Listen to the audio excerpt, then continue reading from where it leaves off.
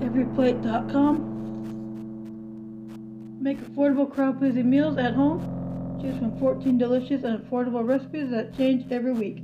Everything you need is shipped to your door. Home-cooked deliciousness, ready in 30 minutes. Save time and skip tedious trips to the grocery store. Save money and enjoy tasty dinners that won't break the bank at only $4.99 per serving. Easy-to-cook recipes at only 6 simple steps and will turn you into a chef, and you can skip or cancel anytime.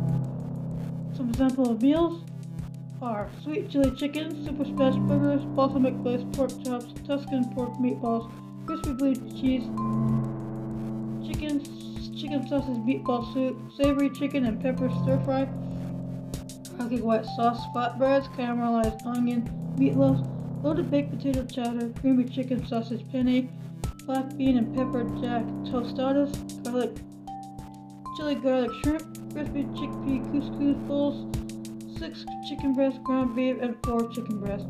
Just select recipes after signing up.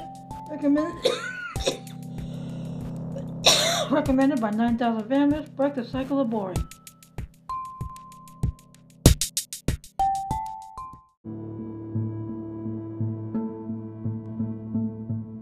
Good morning. Here is Chapter 11 of Revenge, Betrayal, Soul Lost, a book by the Vampire Slayer Fanfiction.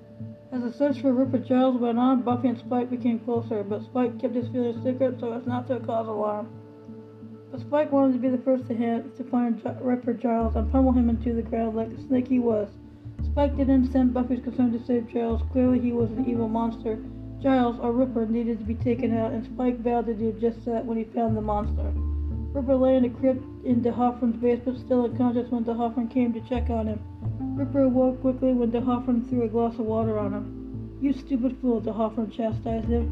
"Whatever do you mean?" Ripper said in Giles' English accent.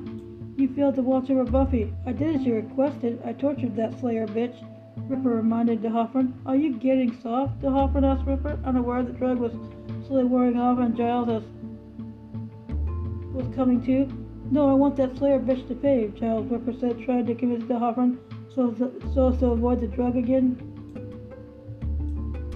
But it was too late. De Hoffman figured it out and unlocked the door to the cell and quickly injected Giles with a dose that sent Giles fast asleep. "There, now may my plan be in full force," De Hoffman said, before leaving an unconscious Giles in his cell alone. Thanks for listening to this chapter. Have a good week and have a happy Thanksgiving.